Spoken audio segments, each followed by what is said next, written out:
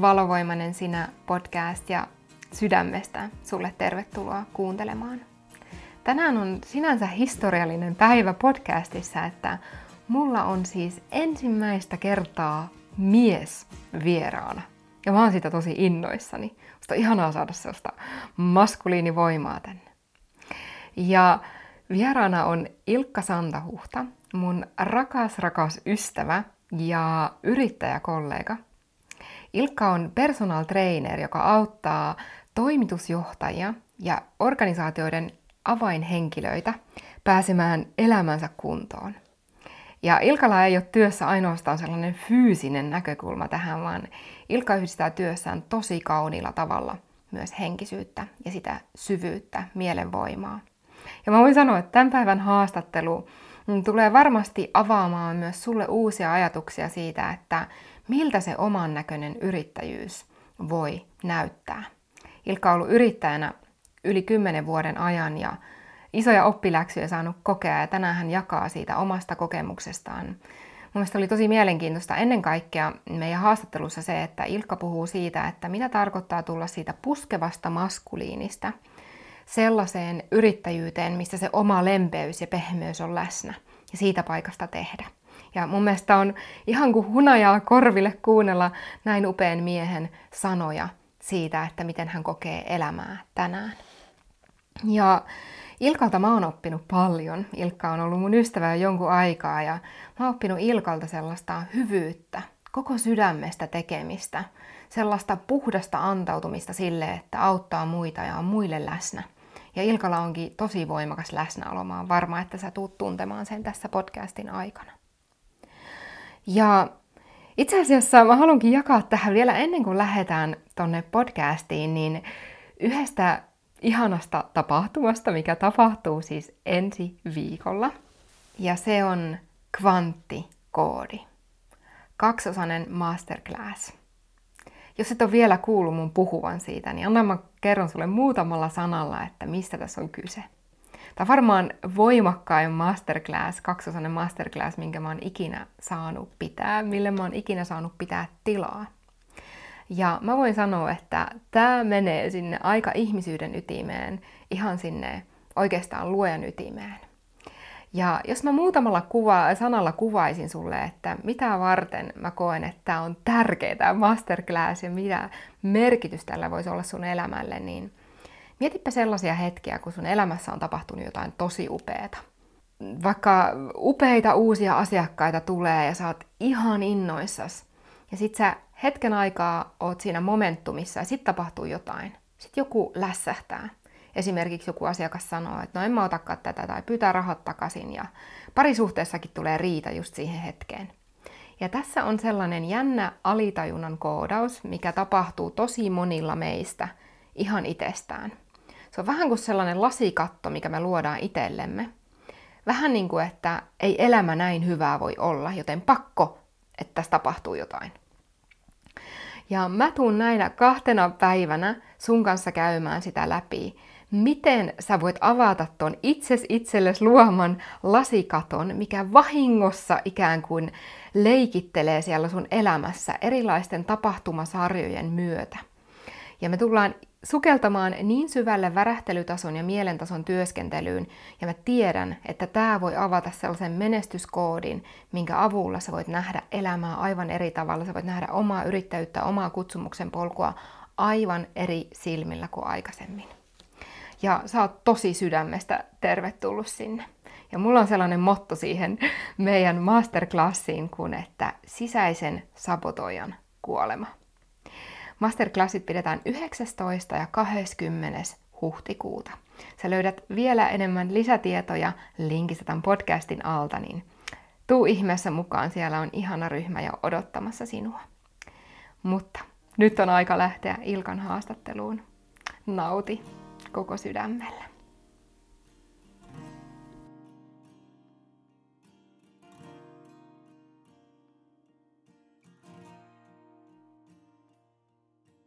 No niin, meillä on vieraana tänään Ilkka Santahuhta. Tervetuloa pelikentälle.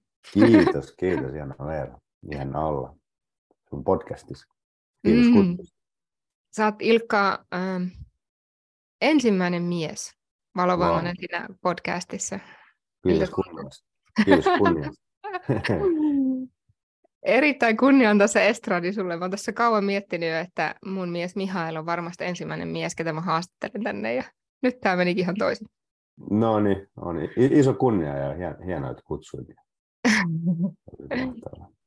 Meillä on Ilkan kanssa tulossa varmasti hyvät jutut tänään. Ilkka on ilo kutsua sinua ystäväksi, kanssakulkijaksi, myös olet ollut kollega ja yrittäjän polulla myös kuljettu yhdessä. Varmasti jaetaan siitä myös myöhemmin lisää. Mutta minua jotenkin ihan ensimmäisenä saat muutamalla sanalla kertoa itsestäsi ja kuka olet, mitä teet. Joo, mä oon oikeastaan niin kuin intohimoinen, tai autan intohimoisesti ihmisiä kulkemaan paikasta A paikkaa B ja löytää sitä omaa potentiaalia. Että sitä mä oon tehnyt 15 vuotta oikeastaan, että on ollut valmentajana, personal trainerina. Se on oikeastaan niin kuin se katto-nimitys, mitä voisi kutsua, että rakastan auttaa ihmisiä löytää just sitä omaa maksimaalista potentiaalia. Ja sitä mä oon sitten tehnyt sekä huippu-urheilijoiden että kuntourheilijoiden, että tehdä tällaista niin kuin sohvaperunoiden kanssa. Ja hyvin aikaisessa vaiheessa tätä mun valmentajauraa, niin mun ensimmäinen mentori sanoi, että tulevaisuuden traineri, niin sille ei riitä pelkästään, että tekee hyvät treeniohjelmat ja ruokavaliot, vaan siellä pitää ottaa se mieli mukaan tosi voimakkaasti. Tämä oli silloin 15 vuotta sitten, kun mä aloitin niin kuin tällä uralla. Mm-hmm. Ja se resonoi heti jo silloin, että mä olin, wow, että toi kuulostaa tosi hyvältä. Mä oon tosta ihan samaa mieltä. Että mä olin jo silloin ollut kuitenkin niin kuin niin kuin futarina ja tiesin, että kuinka tärkeää se on just se oikeanlainen mielentila. Niin oikeastaan niin kuin siitä lähtien sit tuli just se, että okei, että ne pitää yhdistää ne kaikki. Ja sitä mä oon sitten tehnyt. Niin. Paljon tapahtunut matkan varrella, mutta tuossa oikeastaan niin kuin lyhykäisyydessä. Asun täällä länsirannikolla. Merikarvialla ihana tällainen metsän ja meren yhdistelmä, pieni ihana kunta. Ja täällä sitten niin kuin, joo, oikeastaan sillä semmoista etsin niin kuin just sellaista tasapainoa siinä kaikessa niin kuin yrittäjyys ja oma elämä ja sitten kaikki tämä niin kuin pohjimmiltaan kuitenkin se, niin kuin se onnellisuus, että se on niin kuin siinä se kuitenkin se keskiössä, niiden niin kuin sitä tasapainoa. Ja tuntuu, että aika hyvin onnistunut monissa asioissa ja sitten totta kai matka on niin kuin mukavasti käynnissä koko ajan niin kuin meillä itse kullakin. Ihanasti mainitsit jo tuosta mielenvoimasta ja mä tiedänkin, jotenkin sanoinkin ennen kuin laitettiin nauhoitus päälle, että mä uskon, että siitä tulee ole yksi teema tänään, että puhutaan nimenomaan siitä mindsetistä, mielenvoimasta ja miksi mä myös näen, että se on tosi tärkeä tässä näin on se, että mä oon oikeasti oppinut sulta myös tosi paljon siitä ja mä oon varmaan siitä asti, kun me ollaan tutustuttu, siitä on melkein 3 vuotta, niin mä oon varmasti myös kertonut sulle tarpeeksi usein siitä, että mä ihailen tosi paljon sitä sun tapaa nähdä maailmaa. Ja ihan alusta asti, kun on tutustunut suhun, niin sulla on ollut sellainen, mikä on inspiroinut muakin tosi paljon omassa yrittäjyydessä, sellainen kyky niin kuin nähdä se mahdollisuus haasteen takana. Ja mä oon varma, että se on kantanut sua myös nämä kaikki 15 vuotta, mitä sä just mainitsit, kun sä oot niin kuin kulkenut ihmisten kanssa, että se on varmasti sellainen, se on inspiroinut mua. Sitten toinen asia, mä nyt haluan tässä vähän hehkuttaa että toinen asia, mitä on niin kuin, ihan alusta asti fiilistellyt sun kanssa on se, että sä unelmoit. Mutta sä et unelmoi silleen, että sä oot kiinni siinä unelmassa, vaan sä pistät päivittäin käytäntöön niiden unelmien eteen. Ja jotenkin sellainen niin kuin unelmointi sillä tasolla, että se on se syvä henkinen aspekti siinä, että hei, että oikeasti me ollaan ansaittu tämä kaikki, mutta sitten samaan aikaan se käytännön aspekti toteuttaa niitä unelmia, olla ihan rahaunelmia, käytännön unelmia, haluan tonne muuttaa tollaisen talon, näitä juttuja. Eli mun mielestä jotenkin yhdistät tosi kauniisti sun olemuksessa ja tiedän, että sun työssä myös tavallaan sen syvän henkisen näkökulma elämään ja sitten tuot sen käytännön sieltä se huippu-urheilijatausta jotenkin huippu-urheilun niin kuin parhaat puolet yhteen.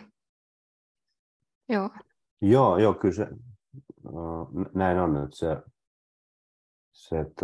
niin iso potentiaali, just se, mitä meillä on tässä niin kuin henkisellä puolella niin kuin kasvaa ja kehittyy ja sitten yhdistää se tuohon niin kuin bisnekseen ja kaikkeen tuohon niin kuin vähän kovempiin arvoihin ja tällainen. Se on niin kuin itselle, mikä on tosi mielenkiintoista ja sellaista inspiroivaa ja sitten, että pystyy niin kuin yhdistämään ne molemmat maailmat. Että kyllähän siinä itselläkin on ollut niin kuin tietyllä, en tiedä itselläkin, onko muilla, no aika monella on, mitä on keskustellut näistä asioista, niin on just sitä ongelmaa, että sit kun lähtee niin kuin sille henkiselle puolelle, niin sitten alkaa hetkinen, onko tämä kaikki materialistinen maailma ihan turhaa, ja onko mä nyt, niin kuin, onko mä nyt niin kuin klubitakki päällä bisnesmies, vai onko mä nyt niin kuin sit jotkut haarimihousut jalassa ja pitkässä meditaatiossa, ja näin, että kumpaa sitä on, että kyllä niitä niin kuin keskustelua tuli itsekin käytyä, että millainen se menee, mutta sitten just se aina niin nivoutuu yhteen, että ne ei sulje tosiaan pois, vaan enemmänkin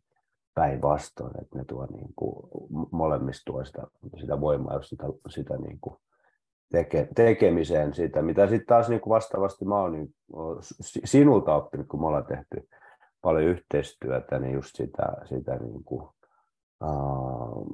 sydämestä käsin toimimista ja sitä niin kuin, kaunista, herkkää femiinivoimaa, niin sitten just niiden yhdistäminen, niin se on tosi inspiroivaa ja oikeastaan niin kuin elinehto nykypäivän yrittäjyydelle ja tämmöiselle niin kuin menestykselle, millä elämäosa-alueella tahansa, että pystyy yhdistämään niin kuin ne aspektit. Ja sitten just se, että se ei lokeroi sitä, että mä oon nyt niin kuin tässä, että nyt mä käyttäydyn näin, että jos mä oon niin täällä henkisellä puolella, että nyt unohdetaan kaikki ja mennään asiaan ja näin, vaan enemmänkin just sillä, että otetaan ne parhaat puolet, eletään oikeasti sellaista niin kuin tosi yltäkylläistä elämää, missä on niin kuin runsautta sekä sieltä henkiseltä puolelta että sitten sieltä materiaalistiselta, ja ne kulkee niin kuin kaikki kauniisti käsi kädessä.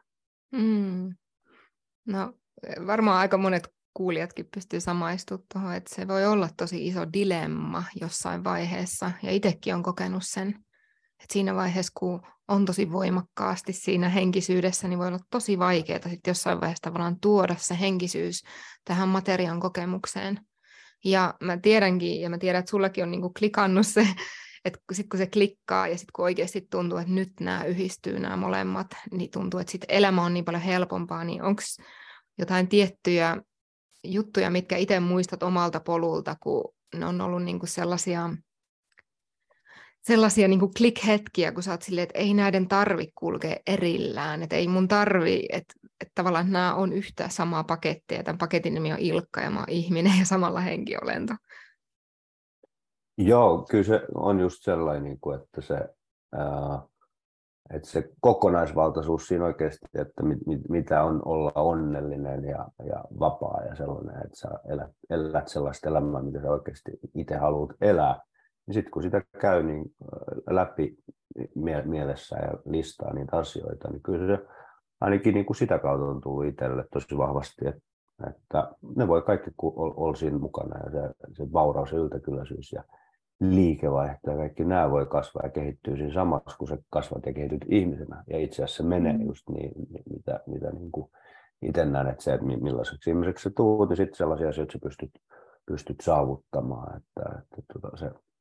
Se on niin kuin suora korrelaatio siitä, että millaista palvelusta sä tuotat ihmisille sun ympärille ja sun yhteisössä, niin sit sen mukaan sulle sit annetaan se palkinto. Ja se on myös niin kuin yksi asia, mistä niin kuin rakastan tätä yrittäjyyttä. On ollut 10 vuotta yrittäjän, mutta itse asiassa tuossa on niin kuin reflektoinut viime aikoina taas niin kuin futisuraa, pelaajauraa. Et silloin kun oli 18, tein ensimmäisen sopimuksen, niin oikeastaan jo siitä lähtien tottunut siihen, että sen mukaan miten hyvin sä suoriudut niin sit sen mukaan sä saat sen palkkion periaatteessa niin kuin siitä 18-vuotiaasta lähtien, kun tein se eka pelaajasopimuksen, niin on ollut vähän niin kuin tietyllä tavalla yrittäjä. Et se on mun mielestä tosi reilu peli, että jos kulkee hyvin ja sä teet sen niin kuin ison kontribuution sun yhteisölle, niin sit myös maksetaan ja näin. Se on niin kuin ihan tosi hyvin linjassa ja sitten se auttaa siihen, että okei, mitä enemmän sä autat ihmisiä, niin sitä enemmän sit tulee sitä palkintoa ja sitten kuitenkin se isoin palkinto ei ole se raha ja se joku materia, vaan se on enemmänkin just se, että sä saat tehdä siitä, mistä sä oot innoissasi, ja sä saat auttaa ihmisiä, tai mistä sä ootkaan innoissaan. No moni on niin kuin, innoissaan siitä, että pystyy auttamaan muita ihmisiä, niin se on ainakin itselle se polttoaine, että se just että pystyy saamaan niitä prosesseja eteenpäin ja vaikuttaa ihmisiin, ja sitten se raha ja se liikevaihto, sit se on niin kuin se sivutuote siihen. Mm-hmm. Tosi hyvä. No, millainen oli se Ilkka, joka silloin reilu 10 vuotta sitten perusti yrityksen? Mitä sä muistat siitä ajasta? No tosi paljon intoa oli ainakin, että intoa enemmän kuin järkeä, ja ei ollut sellaisia niin kuin yrittäjän mentoreita kauheasti, että se oli vaan niin kuin itsellä oli niin kova drive ja innostus, ja sitten tietysti oli alle 30 silloin, ja pelasin vielä futista, että oli aika sellainen tosi niin kuin kilpailuhenkisessä maailmassa, tosi kovassa maailmassa sillä, että silloin niin kuin sitä drive oli ehkä just siihen suuntaan, mitä sitten tarvittiin silloin, niin se oli hyvä. Ja sitä kautta tietysti, kun oli sitä drivea niin paljon ja vauhtia, niin sitä järkeä oli niin paljon, että kun se jälkeenpäin reflektoi, niin kuin varmasti olisi saanut samanlaisia tuloksia puolet pienemmälläkin työmäärällä, ja jos sitä olisi vähän järkeistänyt. Mutta niin kuin ehkä sellaisia, mutta tosi paljon, mitä niin kuin sieltä tykkään tai olen miettinyt sitä, että ottaa niitä hyviä asioita, mitä silloin oli, niin ennen kaikkea just sellainen niin kuin into ja sellainen niin lapsenmielinen, sellainen, että ei vitsi, että mehän pystytään, että kun tuli ensimmäisiä laskuja, mitä sai laittaa jollekin 500 tonnia, 1500, pystyykö mä tekemään 2 tonnin lasku, ja jes, ne maksu, se ei vitsi kuin siistiä, ja niin kuin sellaista innostusta, kun kaikki oli uutta, ja sitten kun huomasi, että ei vitsi, että tästähän niin kuin, tämä onnistuu, että tämä niin kuin menee tosi hyvin ja sellainen, että totta kai alusta asti oli ihan niin kuin kova luotto, mutta sitten ei kuitenkaan koskaan niin kuin tiedä. Mutta sitten kun ihmiset olikin valmiit maksaa ja näin, niin oli se ihan huikea fiilis, mitä niin kuin sit saa, että ei vitsi, että mä laitan lasku ja sitten sä vaan maksat sen ja sitten nämä menee läpi. Tosi inspiroivaa. Ja silloin ehkä niin ajattelin, että tällä sit kuitenkin kuuluu mennä nopeasti. Siitä tuli vähän sillai, ehkä semmoinen itsestäänselvyys, että ei ollutkaan ehkä niin sit sillai, tietyllä tavalla ehkä arvostusta ja kunnioitusta sitä. Tai niin kuin totta kai arvostusta ja kunnioitusta itseä kohtaan, mutta kuitenkin niin kuin sellainen tietynlainen niin kuin ehkä muoto oli sellainen, että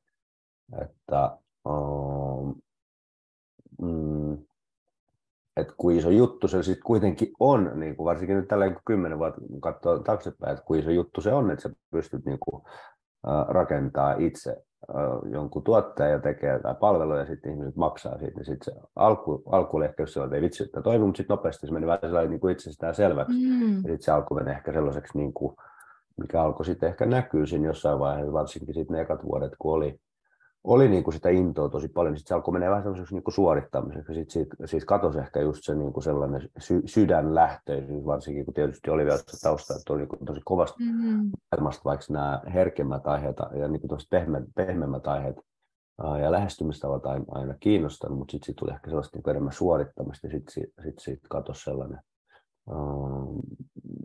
tietyllä tavalla sellainen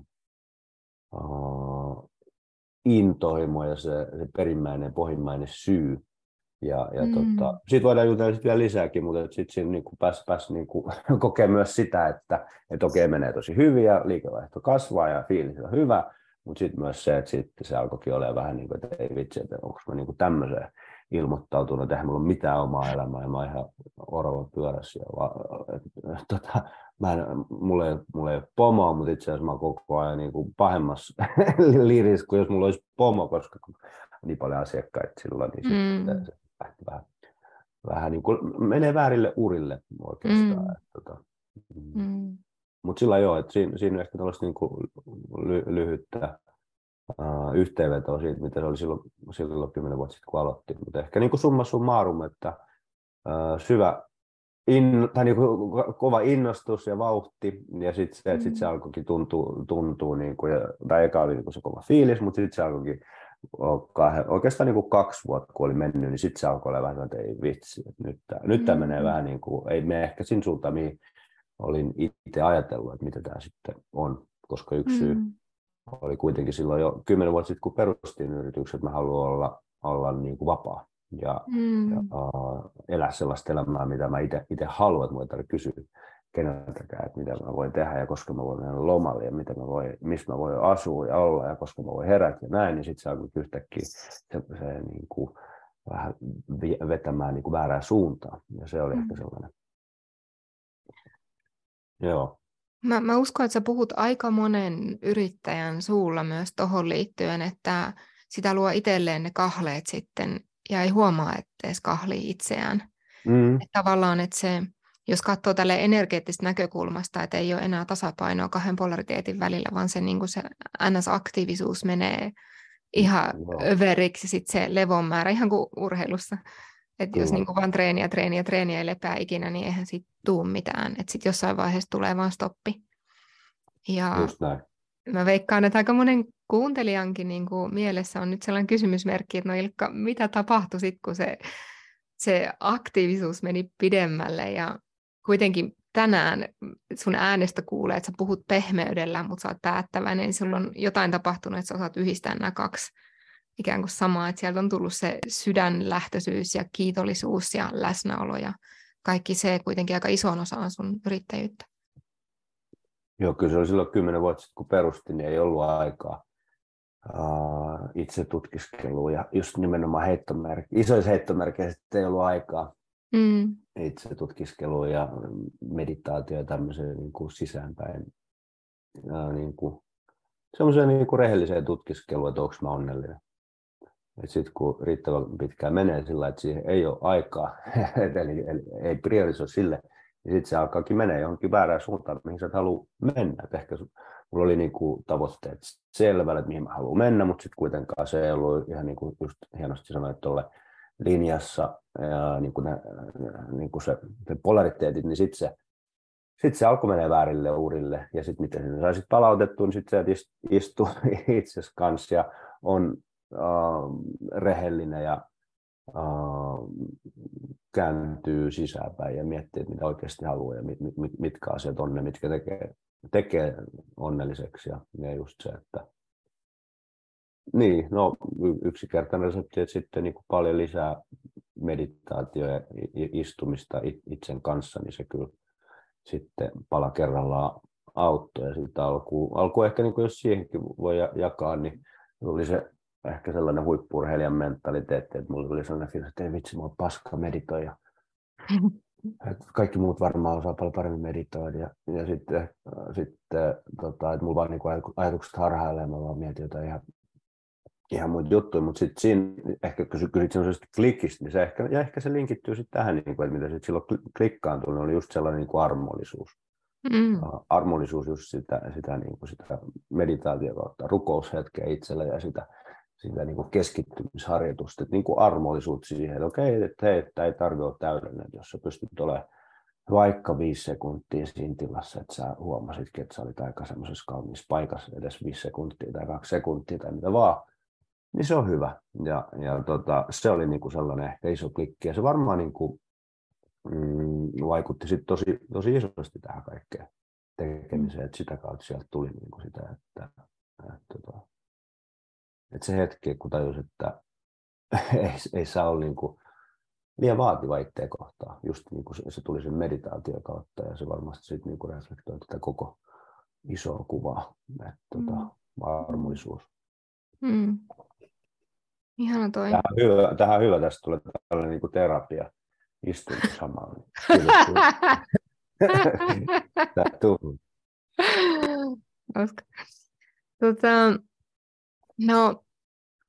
No okei, mä jaan nyt, että viime aikoina mä oon siis ennen työskennellyt pelkästään naisten kanssa. Tässä meni monta vuotta, että mä tunsin, että teen pelkästään naisten kanssa työtä ja sitten mulla itsellä tapahtui joku klikkaus tässä viime syksynä. Että ei hitsi, että on tosi monia miehiä, ketkä haluaisi nimenomaan tällä tavalla kulkea, mutta mä en ollut avautunut niille ja Sitten mä avasin portit ja ovet sille myös, että miehet pääsee mun palveluihin ja mentorointeihin ja kursseille ja näin edespäin. Ja sen takia musta ihana, Ilkka, että sä oot tänään täällä, koska mä uskon, että on tosi paljon sunlaisia miehiä, ketkä kaipaa ehkä myös vähän sellaista, no en tiedä, onko tämä myös mun tällaista dogma-ajattelua, mutta tuntuu välillä, että on tosi paljon erilaisia kursseja naisille ja naisten niin kuin yhteisöä tuetaan paljon ja näin. Ja onhan niitä miehillekin, niin kuin miesten piirejä ja kaikkea tällaista, mutta mä jotenkin halusin jutella sun kanssa vielä siitä, että miten tärkeää on myös se miesten välinen yhteys ja että miten paljon se on tukenut sun matkaa. Esimerkiksi löytää armollisuutta ja ottaa niitä omia meditaatiohetkejä ja niin kuin antautua vähän niin kuin sille pehmeämmälle puolelle. Se, että mä tiedän, että sä oot myös avautunut tavallaan sille, että sä voit näyttää sitä myös miesten kanssa. Ja mä uskon, että se on ollut tosi parantavaakin, vai miten sä itse koet sen? Joo, kyllä se haavoittuvaisuuden näyttäminen, niin se on tosi vapauttavaa. Ja se oli kyllä sellainen, varmasti siinä on vieläkin niin kuin tosi paljon kehitettävää näin, mutta niin kuin aika paljon mennyt eteenpäin siitä, että just siitä niin kuin kilpaurheilu skenestä, niin siellä ei kannata näyttää sitä haavoittuvaisuutta oikeastaan, niin että se oikeastaan voi näyttää, koska futiksessakin sit vastustajat huomaa sen ja joukkuekaverit huomaa sen ja sitten sä oot yhtäkkiä, et pääsekään pelaamaan ja jotain tämmöistä, ja yleisestikin totta kai miehillä on se kilvoittelu niin kuin ihan erilaisella tasolla, niin toivon, että se haavoittuvaisuuden näyttäminen on vaikeampaa, mutta kyllä ehkä totta kai ollaan niin kuin työskennellyt paljon miesten kanssa, meillä on ollut tosi paljon sellaisia harjoitteita, mitä ollaan tehty ihan niin kuin miesporukalla, ihan niin kuin mekaanisia harjoitteita, että avaamaan sitä sydäntä, mutta ehkä sitten kuitenkin niin kuin isoin oppi, totta kai se lähtee, niin on tullut niin kuin itsestä, mutta sitten myös just tosi paljon niin kuin, se, että ympärillä on ollut naisia, naisyrittäjiä, tällaisia, jotka on tuonut niin kuin sitä, mitä niin kuin sultain kuulin vaikka sitä syklisyyttä ja tällaista. Mä olin, että okei, niin kuin taas tuo syklisyys mainittu, että mä en oikein tiedä, onko toi vaan tekosyy sille, että ei tarvitse tehdä mitään. Niin sillä että okei, nyt on vähän sellainen sykli, että ei oikein nyt maistu, että nyt täytyy vaan juoda teetä ja meditoida, niin välillä just tuli sellaisia, että onko toi vaan niin kuin tekosyy, että ei tarvitse tehdä, mutta se, että sitten kun siihen taas niin kuin uskaltautuu ja antautuu sille, niin sitten huomaakin, että okei, että jos sitä sit syklisyyttä niin kuin kuuntelee, niin sitten otetaan tämä loppupäivä huili ja sitten seuraavana aamun se onkin tehty niin kuin paljon pienemmässä ajassa, mitä siinä meni, jos se alkaa menee siihen semmoiseksi niin kuin puristamiseksi ja puskemiseksi, mihin niin kuin se helposti menee itsellä ainakin ja varmaan monilla muillakin, erityisesti miehillä, miksei naisillakin, niin sitten se, että se menee siihen puskemiseksi ja vitsi, mä haluan nyt tehdä nämä slaidit valmiiksi tai tämän postauksen valmiiksi tai tämän minkä tahansa, sitten kun huomaa, että hei, päästetään irti ja mennään saunaan ja uimaan ja käydään vähän luonnossa ja metsässä ja näin, niin sitten se aukeakin paljon paremmin ja sitten huomaakin, että hei, sehän menee tällä ja se menee tällä ja sitten se alkaa niin kuin virtaamaan paljon enemmän, että siinä ei ole sellaista niin kuin kitkaa. Se on niin kuin, kyllä, mitä on oppinut just niin kuin esimerkiksi sinulta. Mielestäni on tosi ihanaa, että sä tuot ton näkyviin just, että mitä me voidaan oppia myös miehinä ja naisina toisiltamme.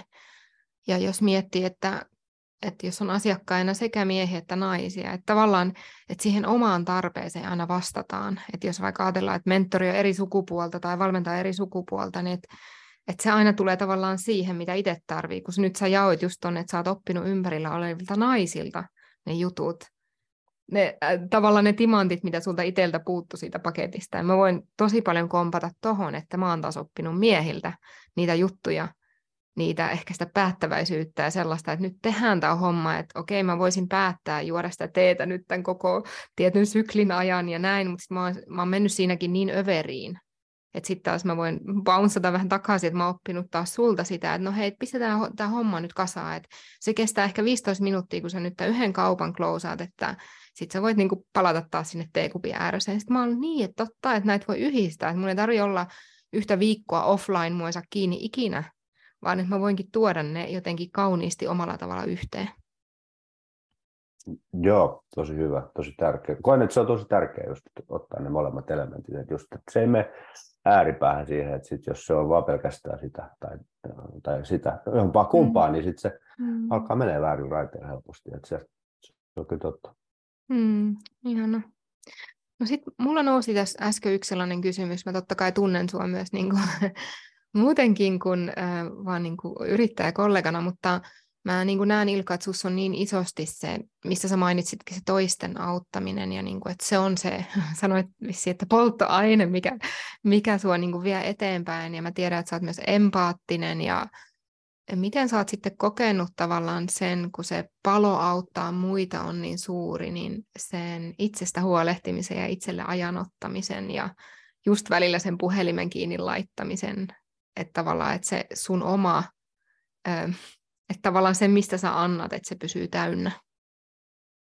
Joo, kyllä se ainakin itsellä on ollut iso oppi se, että ymmärtää, että ei ole korvaamaton ja se, että sä et ole koko ajan siinä 24/7 saatavilla, niin kukaan ei tarvi sua oikeasti niin paljon, että se että antaa sitä vastuut, jakaa sitä vastuut sille, vaikka sitten just coachattavalle, että jos saa heti vastaakaan sinne, se ehkä keksii siihen itse vastauksen, ja se on todennäköisesti paljon parempi kuin se sun valmiiksi antama vastaus. Se on tosi tärkeää just se, että mitä itsekin tein, että ohjeistin muita elämään tietynlaisia niin kuin elämänlaatutekijöitä, niin kuin ravitsemukseen ja liikuntaa ja sitten just tuohon mielen hallintaa, että tekee ne meditaatioita ja tekee näin ja näin. Ja sitten kun huomaakin, että ei ole ehkä itse tehnyt ihan sillä lailla, mitä opettaa, niin se on aika inhottava tunne, että sitten huomaa, että ei vitsi, että no tässä on nyt niin kuin hyvä, että koko päivän näistä puhunut. On ollut paljon valmennettavia, mutta sitten enhän mä oon itse näitä kerinyt. Enhän mä oon kerinyt olla tänään metsästä. En mä oon kerinyt olla tällä viikolla. Mä oon kerinyt olla koko tänä kuukauden metsässä.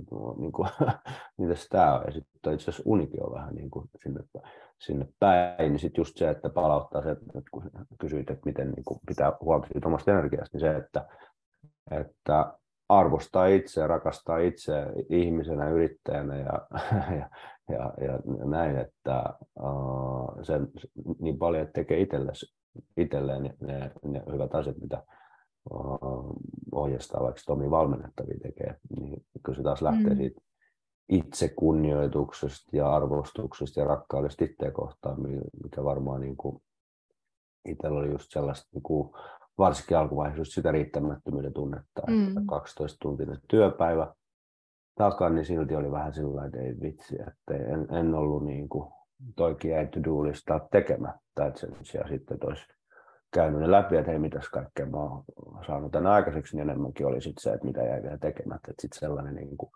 riittämättömyyden tunne siitä, niin, mutta summa summarum se on se, että rakastaa ja arvostaa itseäsi, että antaa itselleen sen ajan tehdä ne asiat, mitkä tekee sinut oikeasti onnelliseksi. Joskus totta kai tulee hetki, että syklee ja sitten sä painatkin vähän niin kuin pidempää päivää. Se on ihan ok. Kyllä ihminen sen kestää, että vaikka valvoisi koko yö ja tekee jonkun projekti valmiiksi sitten vaan niin kuin hiukan semmoista niin kuin puskuenergiaa niin kuin paikassa. Ja se on tosi siisti fiilis. Sitten kun sen on tehnyt, niin sitten taas okei, nyt on niin kuin aika huilat. Että sellaista, niin kuin, mainitsit itsekin just, että huippu-urheilussa, niin huippu-urheilussakin jaksotetaan sitä harjoittelua, että mennään vaikka 5 viikkoa vähän kovempaa, sitten otetaan viikko kevyemmin ja sitten taas 5 viikkoa vähän kovemmin ja kevyemmin. Sitten tuleekin viikko 8 kokonaan taukoviikko ja mitä niin kuin tahansa. Että sitten taas niin kuin, monesti se yrittäjyys menee sit siihen, että sit se on niin kuin koko ajan sitä tasapaksua ja mikä ei oikeastaan niin kuin, mitä ei välttämättä tapahdu. Et sit se, tai niin kuin sellaista niin kuin isoa, että sit se on sellaista niin kuin massaa, päivät ja vuodet ja kvartaalit ja tilikaadet vaan niin kuin vierii, mutta sitten semmoista ei tule mitään semmoista niin kuin isoa läpimurtoa. Niin siihen varmasti auttaa, että välillä ottaa vähän vauhtia pois ja välillä painaa kaasua ja tasapainoilee sen kanssa. Ihanaa.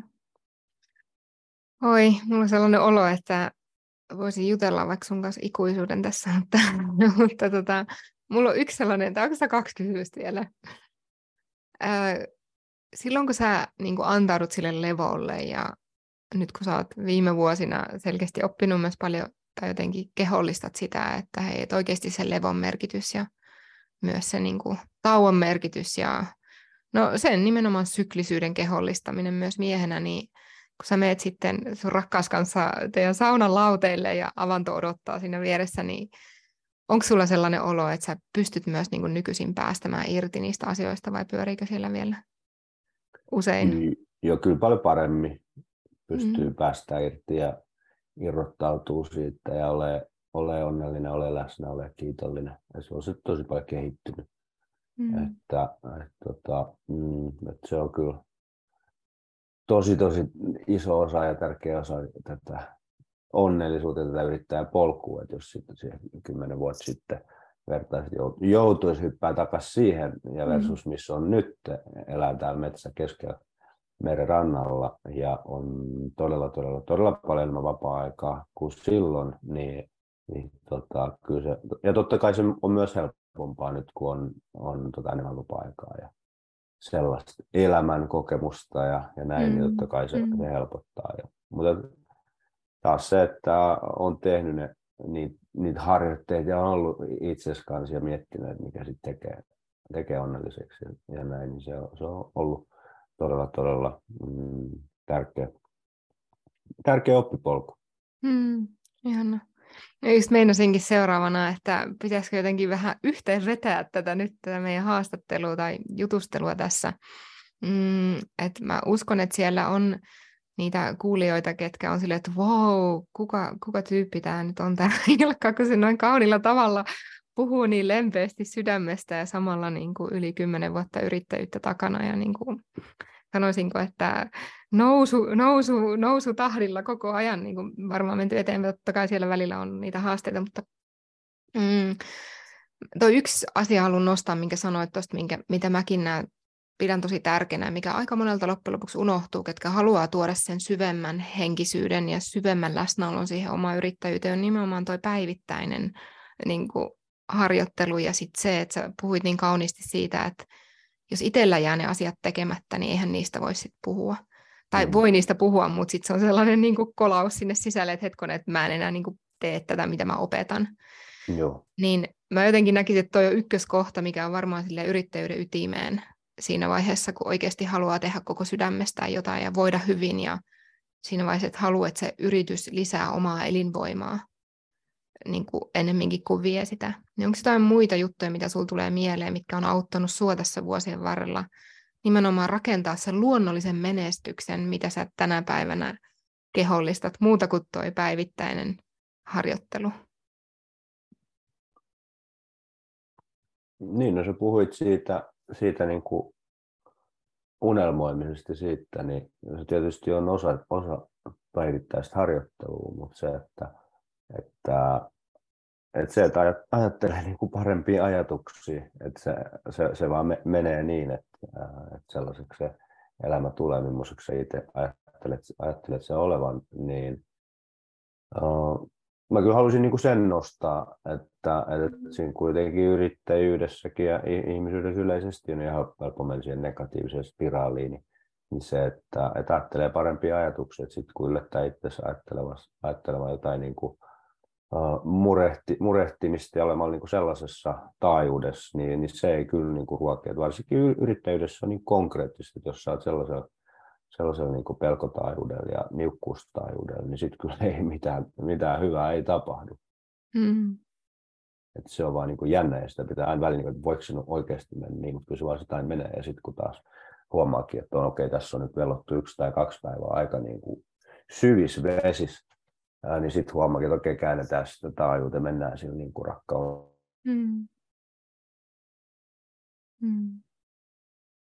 Niinpä.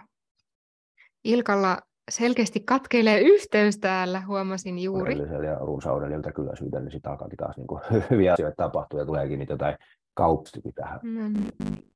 Joo.